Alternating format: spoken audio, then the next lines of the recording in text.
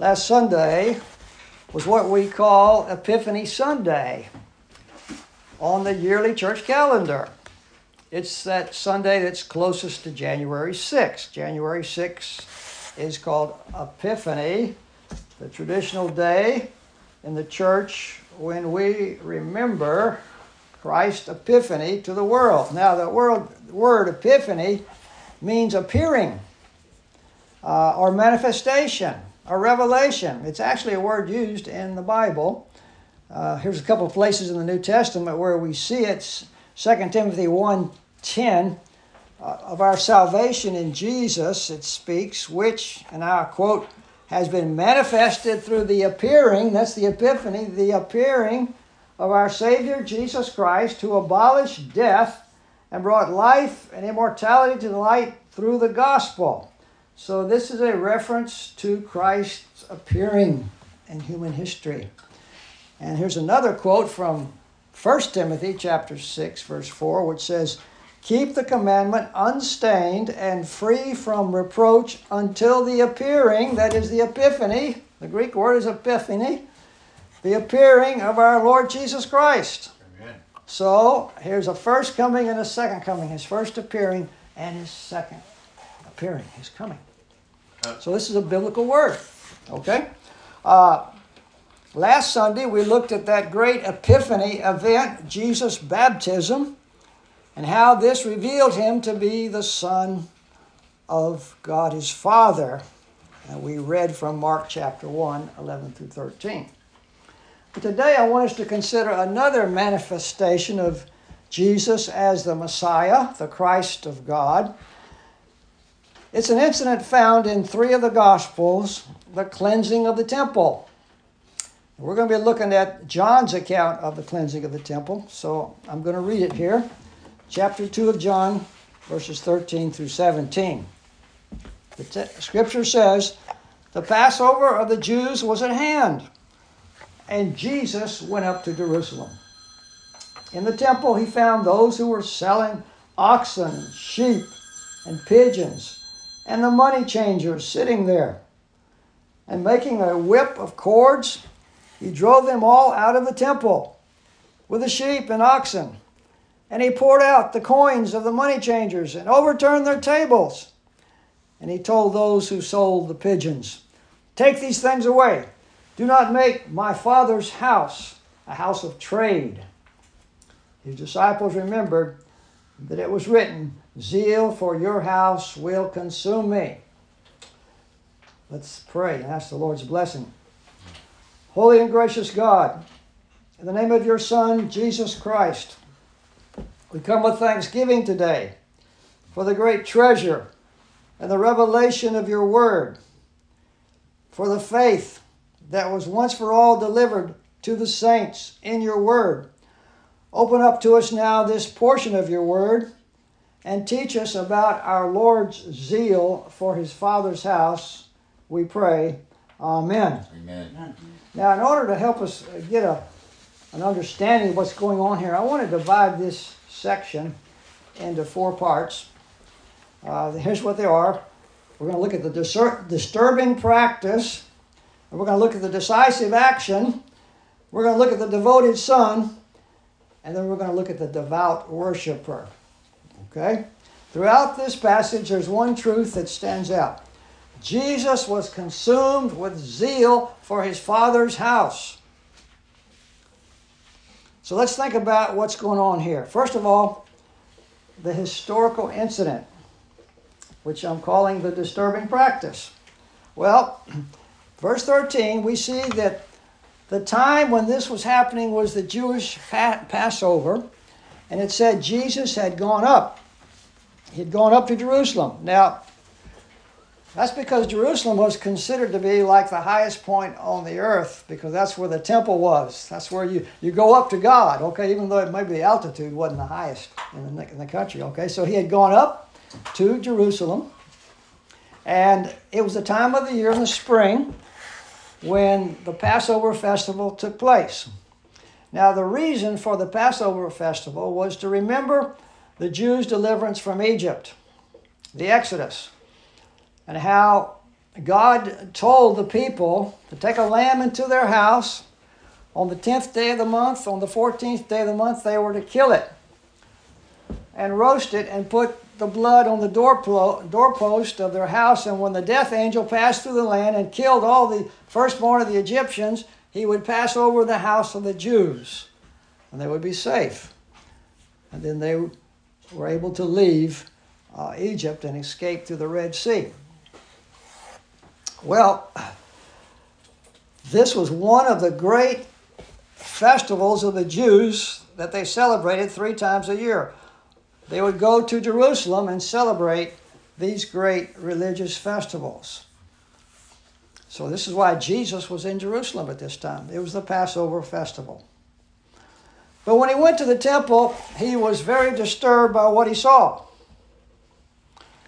He was disturbed by all these animals and this money changing going on because he was consumed with zeal for his Father's house. Now, he went into the temple. Now, the temple consisted of 4 compartments or 4 courtyards. Okay?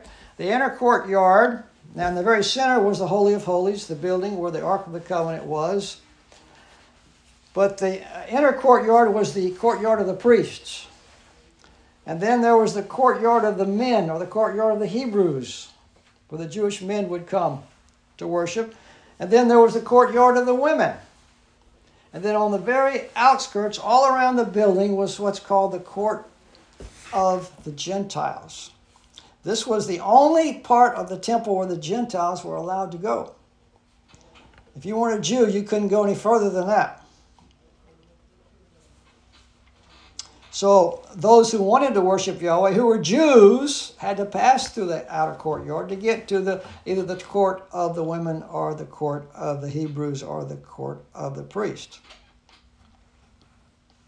Well, in Isaiah 56, verses 6 and 7, there's a reference to this worship of the Gentiles. So let me read you just these 2 verses from Isaiah 56. It helps us find out the origin of this calling of the Gentiles to worship Yahweh. It says, "And the foreigners," it's the Gentiles, "who join themselves to Yahweh to minister to him, to love the name of Yahweh, and to be his servants, and everyone who keeps the Sabbath and does not profane it, and holds fast my covenant, these I will bring to my holy mountain, and make them joyful in my house of prayer. Their burnt offerings and their sacrifices will be accepted on my altar, for my house shall be called a house of prayer for all peoples." Well, provision was made in the temple at Jerusalem for the peoples of the nations to come to the outer court. Well, these were what was known as God-fearers in the New Testament times. These were people, Gentiles, who had worshipped other gods, pagan idols, and they had learned about Yahweh God, and they saw the beauty, the glory, the holiness of the true God, and they gave themselves to his worship and his service. Now, if we read in John chapter 12, we see an example of these Gentiles who had come to Jerusalem to worship. It says in John 12:20, "Among those who went up to worship at the feast were some Greeks. So these came to Philip, who was from Bethsaida in Galilee, and asked him, 'Sir, we wish to see Jesus.'" So these Greeks had come down to worship. They heard about this prophet who was preaching and healing people, and they wanted to see him. Well, so these Greeks that day, and all the other Gentiles who had come to Jerusalem, would go to the outer courts. But what did they see? What did they hear? And what did they smell when they entered the outer court? They heard the mooing of cattle, and the bleating of sheep, and the cooing of pigeons. They not only saw these animals and heard them, but they smelled their manure, and probably had to avoid stepping in it. This was their place of prayer. Well, besides that, they heard tingling noises. It was from money being changed in the money booths. Money booths had been set up, and there was a great deal of money being exchanged there. Why was this? What was happening? Well, it's because according to the Jewish law, when a man got to be 20 years old, he had to pay half a shekel temple tax to help maintain the temple and its worship. And when he came to Jerusalem, he couldn't just use any money, any coins that he wanted to. It had to be changed into temple money, the money that was acceptable in the temple. So maybe he lived in Rome. He had Roman coins. So when he came there, he had to exchange his Roman coins for the temple money.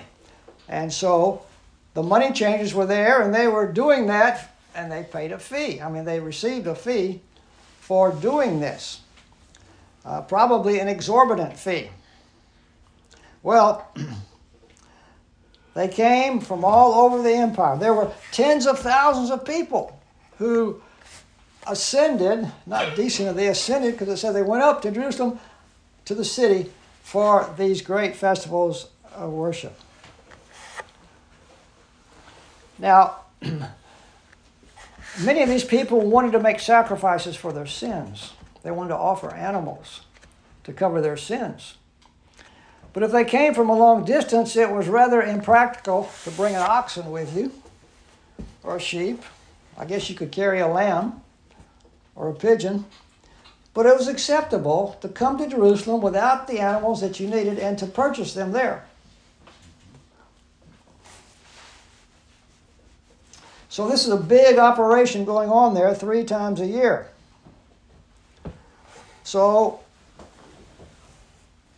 the purchase of animals for sacrifice was a legitimate practice. There was nothing wrong with it. The problem was where it was happening. It's happening in the temple courts. It should have been happening outside somewhere, a few hundred yards away.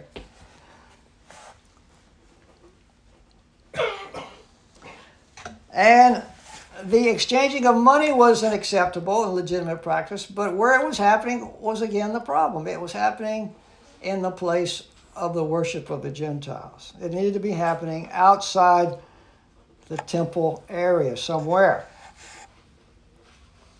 How could a Gentile kneel down and pray with all these animals around him? With all the noise, with the money changers talking back and forth. You know, you give me 5 of your Roman coins and I'll give you 2.5 shekels here. Well, how could a Gentile even hear himself think with all this noise going on? So when Jesus saw all this, he was very disturbed. No doubt he had seen this before many times when he had come to Jerusalem 3 times a year. But something was different now. It's because he'd been baptized by John. Because the Holy Spirit had descended upon him from heaven. He had been anointed as the Messiah. He'd been anointed with the authority of God. He was the Son of God. His public ministry had begun. When he entered the temple that time, he carried with him the divine authority of the Messiah, of the Son of God, and things were different. He wasn't just an observer. He was the incarnated God who walked into the temple that day. He was disturbed that the worship of the Gentiles was being corrupted by greedy people who wanted to profit off the worshipers who were coming to Jerusalem. The worship of Yahweh was being trampled under the feet of profiteers. Money was in their thoughts, not God. The holy things have been replaced with the profane, the worldly things. The sacred things with the secular things. The eternal things with the temporary and passing things. The short-term goals of money and profit had tossed aside the long-term goals of worshiping Yahweh, the true God. So Jesus was disturbed because the zeal for his Father's house had consumed him. So he decides to take decisive action. It says in verse 15, "And making a whip of cords, he drove them all out of the temple with the sheep and the oxen. He poured out the coins of the money changers and overturned their tables. And he told those who sold the pigeons, 'Take these things away. Do not make my Father's house a house of trade.'" Jesus took decisive action because the zeal for his Father's house consumed him. Amen. Now, his actions may seem somewhat radical, but he was actually in the tradition of some of the prophets of old. Now, the nature and the depth of Jesus' zeal to protect worshipers from those who would interfere or deny their access can be seen in an Old Testament example of a priest of Israel named Phinehas. He was the grandson of Aaron. Aaron was the brother of Moses. I want to read you a portion from Numbers 25. In this incident, if we read about it, I'm not going to read all of it to you, but just a few verses. We see in this incident that those who had parted, I do need to read part of it to you. Let's see, Numbers 25.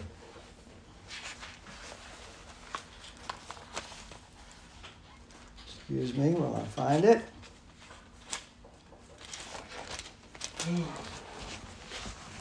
Okay. Numbers 25, verse 1. "While Israel lived in Shittim, the people began to whore with the daughters of Moab. These invited the people to the sacrifices of their gods, and the people ate and bowed down to their gods, to the Moabite gods. So Israel yoked himself to Baal of Peor," that's the pagan god. "And the anger of Yahweh was kindled against Israel. And Yahweh said to Moses, 'Take all the chiefs of the people and hang them in the sun before Yahweh, that the fierce anger of Yahweh may turn away from Israel.' And Moses said to the judges of Israel, 'Each of you kill those of his men who have yoked themselves to Baal of Peor.' And behold, one of the people of Israel came and brought a Midianite woman to his family in the sight of Moses and in the sight of the whole congregation of the people of Israel. And while they were weeping in the entrance of the tent of the meeting, and when Phinehas, the son of Eleazar, the son of Aaron, the priest, saw it." Now, this man brought this woman into the tent of meeting, the holy place, where Moses met with God. He had the audacity, the disrespect, to take this pagan woman into the tent of meeting. And when Phinehas, the son of Eleazar, saw it, he rose, left the congregation, took a spear in his hand, and went after the man of Israel into the chamber and pierced both of them, the man and the woman.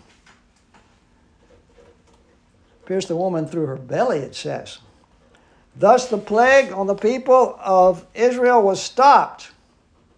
Nevertheless, those who died by the plague were 24,000. Here's an example of a righteous judgment by the priest of God.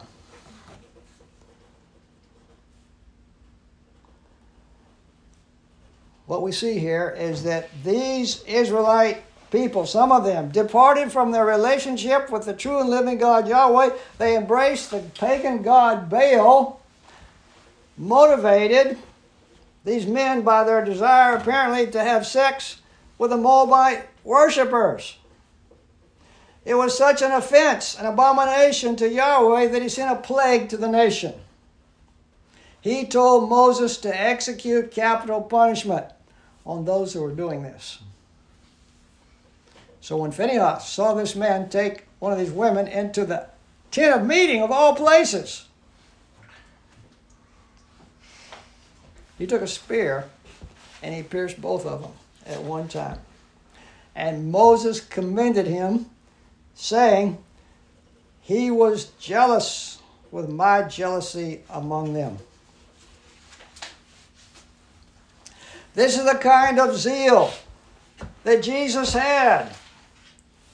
Jealousy for the protection of the worship of those who had a right to worship Yahweh. He was the anointed Son of God, anointed with authority to act as the incarnate God.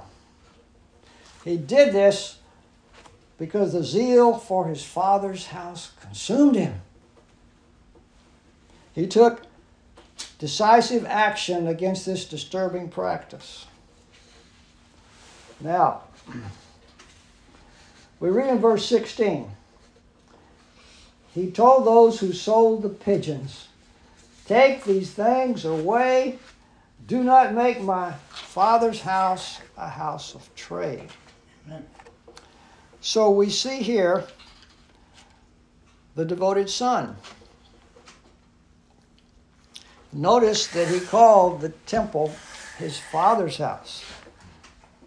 He didn't say our Father's house. He said my Father's house. First time we hear Jesus say this phrase is when he was 12 years old, in Luke chapter 2, verse 49. When he went into the temple, sat with the teachers of the law, his parents went back to Nazareth, found out he was not with them, and they hurried back to Jerusalem and searched for him, and finally found him in the temple. And he said to them when they found him, why were you looking for me? Did you not know that I must be in my Father's house? Jesus had some kind of recognition of his own special relationship with his Father, that he was the Father's son. The Father was his own Father. Now, actually, this term, my Father's house, is used in the Gospel of John more than 40 times. Jesus addresses God as my Father. For example, in John chapter 5, verse 17 and following,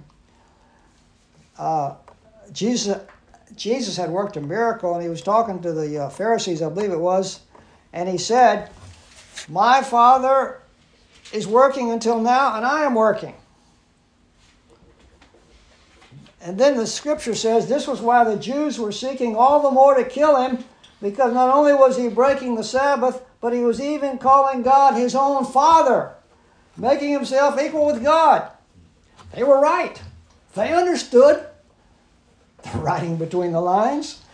When he called God his Father, he was referring to his own eternal relationship with his Father, that he was indeed equal in deity with his Father.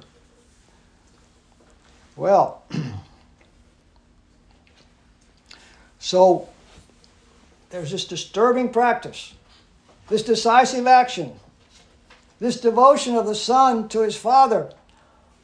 All this was because he was consumed with zeal for his Father's worship, to protecting it from those who wanted to worship. Now, we also read, verse 17,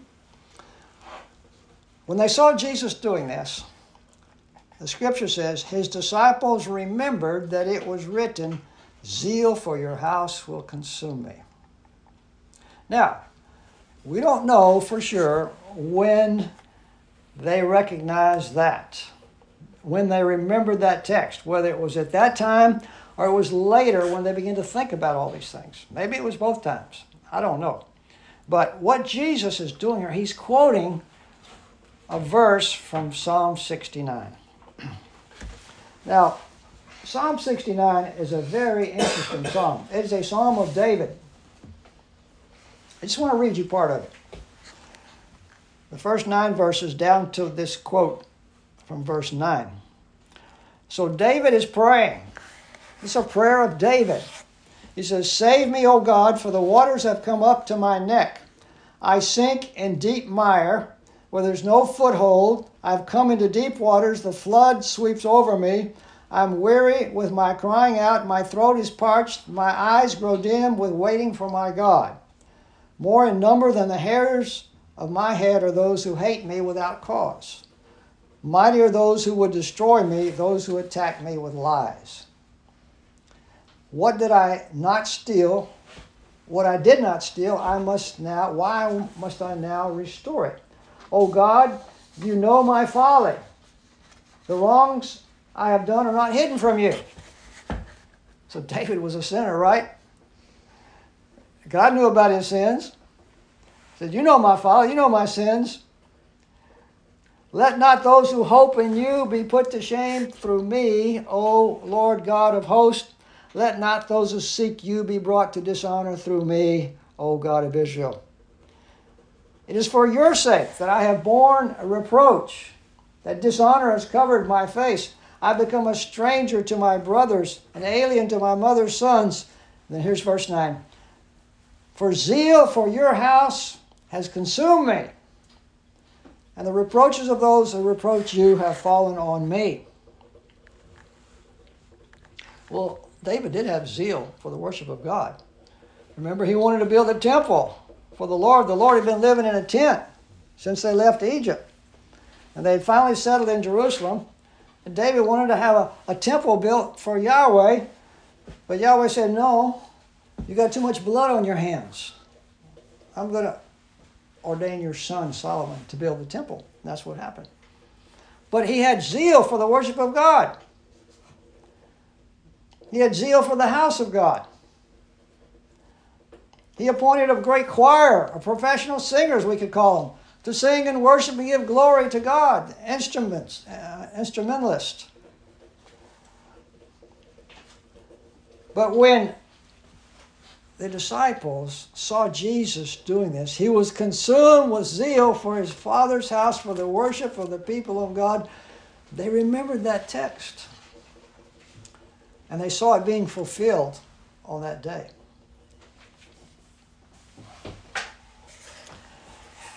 Jesus was indeed consumed with zeal for Yahweh and for his worship. You remember at the Garden of Gethsemane, he was facing the cross the next day, having to carry the weight of the sins of his people. He said, "Lord, my Father, if there's any way for me to avoid this, please let me avoid it. But yet not my will, but your will be done." So, zeal for the worship of God and the service of God consumed Jesus and overcame his hesitancies about going to the cross, his aversion to going to the cross. But you know, the scripture also says in the book of Hebrews, toward the end there, that he despised the shame of the cross, looking forward to the redemption that he would win for his people. He despised it.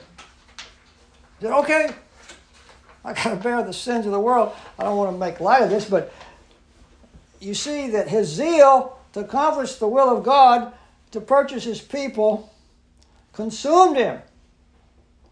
And he tucked his head and went for it, for the cross. Well, this is our Lord. He was full of zeal for his Father's worship, for Father's honor, His Father's glory. Those who would disrupt or destroy the rightful worship of Yahweh engendered His righteous anger.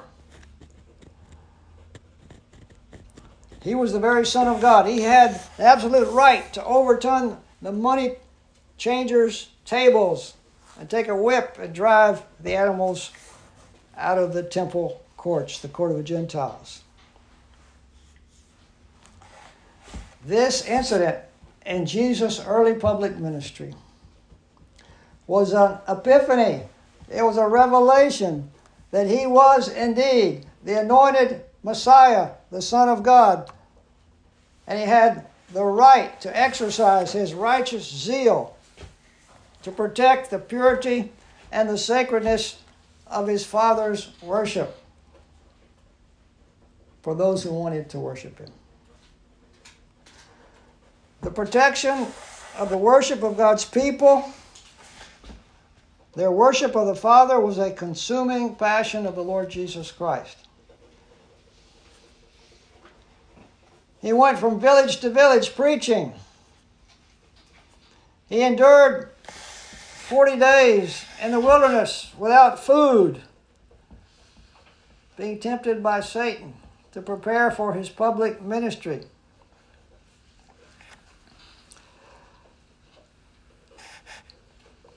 He went without sleep. He exercised Himself extremely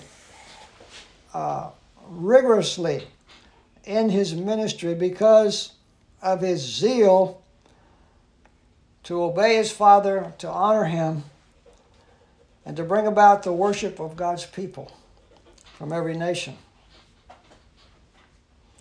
So Christ is indeed worthy of our worship because of His great zeal to protect the people of God's worship. So let us worship Him and give Him thanks for His zeal. And let us do all that we can to enable others to draw near to Him and worship Him. And let us also have zeal in our own lives to worship Him in the fellowship of His people. Let us pray.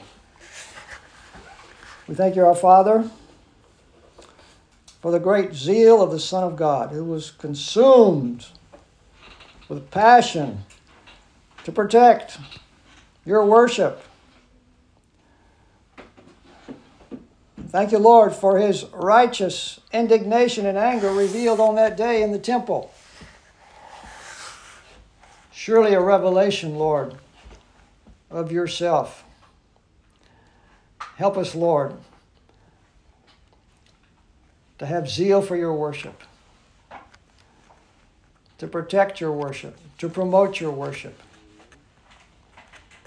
and help others come to this blessed worship of the people of God. We thank You for the Son of God, for His righteousness, His indignation with sin, His zeal to protect Your worship. Thank You for this great Savior, the Lord Jesus Christ, in whose precious name we pray. Amen.